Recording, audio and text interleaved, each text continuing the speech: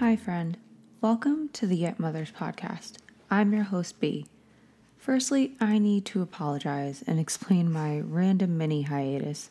I needed to reestablish my publishing weeks to offset other events I have regularly scheduled. I should have announced it. It kind of happened very haphazardly, but hopefully every other Friday from this point will be the norm. So, with that said, let's jump right into it. As I've shared in nearly every episode, my husband DJ and I have been on our fertility journey for a few years now.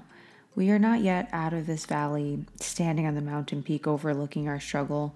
I believe one day we will be living the days we prayed for, when the rumbling of little feet and hearing mama more times than I can count fill the air. I can't pretend like there weren't times I found it difficult to stay rooted in that belief, in hope, as it pertains to our fertility. To be completely transparent, glancing back at the path we've walked, it's impossible to miss the massive altar I unintentionally built. Stone by stone, stacked as an ode to motherhood, to the child we have yet to meet. When you're in the throes of heartache and break of infertility, it's easy to let everything about it consume you. Every thought and decision is cross-referenced back to conceiving. Dietary choices, daily OPKs, trying every tip and trick on the internet, scheduling intercourse, every blood draw and medical procedure. Honestly, it gets exhausting quickly. But you think of the joy you'll feel when you finally see that positive pregnancy test, the feeling of your belly growing, the first ultrasound, seeing your spouse become a parent, and all that exhaustion gets ignored. It gets pushed down and away as the altar you're unknowingly building continues to get more intricate. And all the things you end up doing for that altar, all your efforts become ritualized. All to lift up an idol, your own personal golden calf. It's a tale as old as time for anyone who has been on this journey for a bit. At one point, everything I did revolved around getting pregnant. I researched and ingested all I could about conception. I'd bought bulk packs of OPKs and pregnancy strips. I would plan out intercourse with DJ to align perfectly with when I thought I was in my ovulation window. And then for 2 weeks, I would fixate over every symptom. I would Google every symptom in association to pregnancy, convincing myself it was a legit pregnancy symptom and not just PMS, as if the symptoms for both aren't the same. Then came testing time. I would take an at-home test, see it was blatantly negative, and then proceed to stare at it and recheck it throughout the day, convincing myself I could see a faint line. Not only that, but I would take the test in secret and hide it, stealing away moments to sneak off and look at it just in case.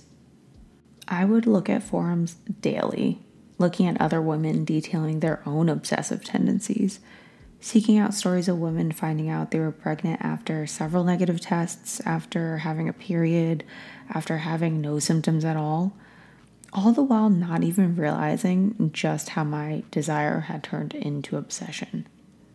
This obsession weaved itself into so many different facets of my life. I remember so distinctly DJ expressing exhaustion when I was detailing our schedule for conceiving that month. We were putting freshly cleaned sheets on our bed, and DJ looked at me with such crestfallen eyes. He told me he felt he was just a means to an end, that us being together should be fun, and because we want to be, not because we have to. That it all had become a chore. I remember initially feeling so bewildered. Did he not understand all that I had been willing to do thus far for us, for our fertility, every poke and prod I had undergone, everything I had endured, all the time I had dedicated toward this? And so I stopped scheduling and timing everything. Well, I stopped verbalizing it out loud. Internally, I still did all the mental math required to figure out when the most optimal time would be for conception, and kept to my own plans and intentions, then rewind and repeat the same cycle from before. My continuation to do what I was doing, living in this toxic little cycle, on top of not hearing my husband and taking his thoughts to reflect on what I had been doing, should have been enough to uncover the altar I'd built in my heart and the idol I was placing upon it. But because I put our conception above everything else, nothing else mattered. I was blinded to anything else.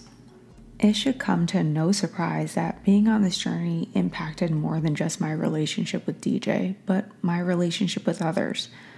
I was so focused on my experience, on my struggle, I neglected those I loved around me.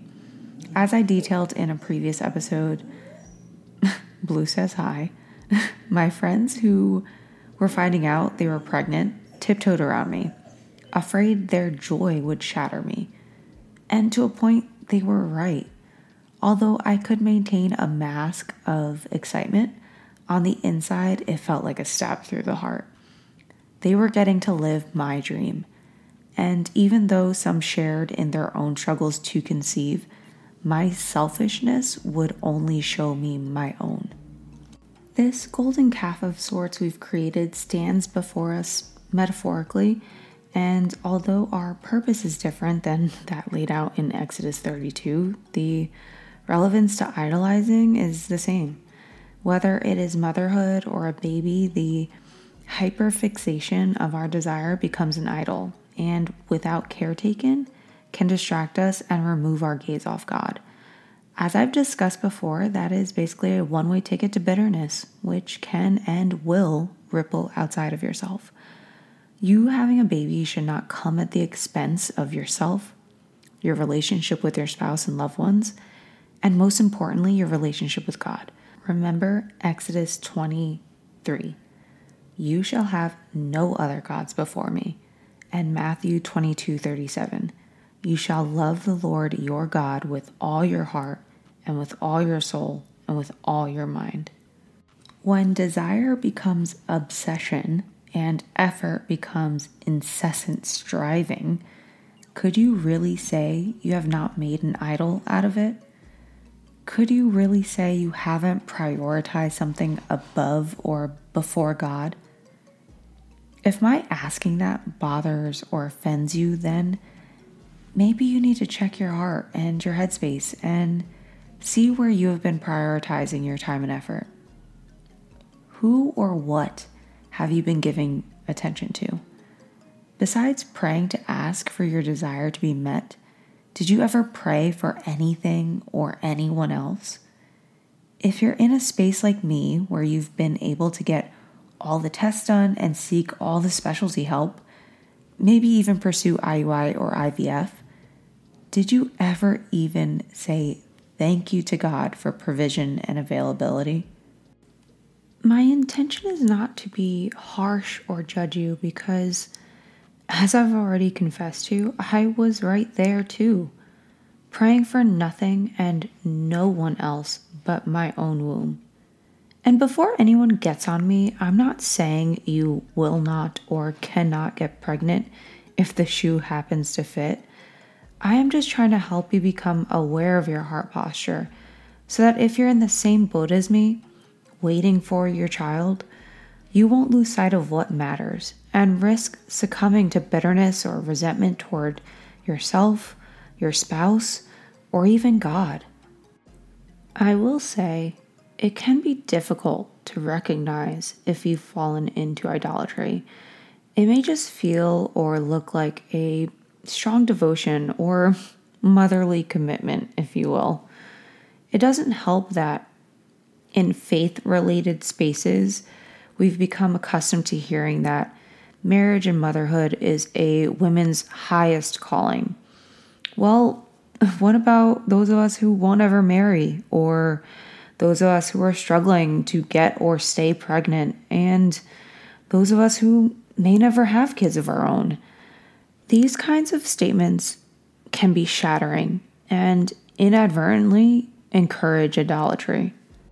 When a role or position is upheld in such regard, it is in essence placed upon a pedestal. I'm not saying we should not think highly of the roles of wife or mother. Like, hello, I would very much like to hold both of those. I'm just saying putting it on a pedestal or better framed, an altar, makes an idol of those roles. What inadvertently happens when those roles are idolized is the unspoken lesser than position of those who do not bear those roles. We can see this in multiple places in our lives, including the church. Those who are unmarried or without kids are usually expected to participate or contribute to more things that take up a good portion of their personal time, which is then written off as, well, they don't have a family. My guy, even without a spouse or children, they do very much still have a family and other responsibilities. But I digress. In line with this, when motherhood is held to such a high degree, and again, when I say that, I mean idolized, those who are not yet mothers can be susceptible to internalizing this idol. Becoming a mother turns into a pinnacle to strive toward. Their identity is then found in motherhood or becoming a mother. When their identity is not in Christ and becomes anything else, here comes creeping everything dealing with insecurity. This can include associating fertility to self-worth, placing value or lack thereof with the belief that their body can't do this one thing it was uniquely made to do. After living this struggle, cycle after cycle, it seems to be the main thing anyone ever speaks to you about. Just feeding into that misplaced identity and insecurity. I need to say this, and I hope you hear me. You matter, and you are capable of so much. Your desire to be a mother is a wonderful thing. I applaud you for it. Being a mom is no easy feat, and I say this as someone also on the sidelines waiting. There is so much going on in every individual life, let alone this country and this world. And still, there you are, just wanting nothing more than to bring new, beautiful life into a world that can seem so dark and daunting.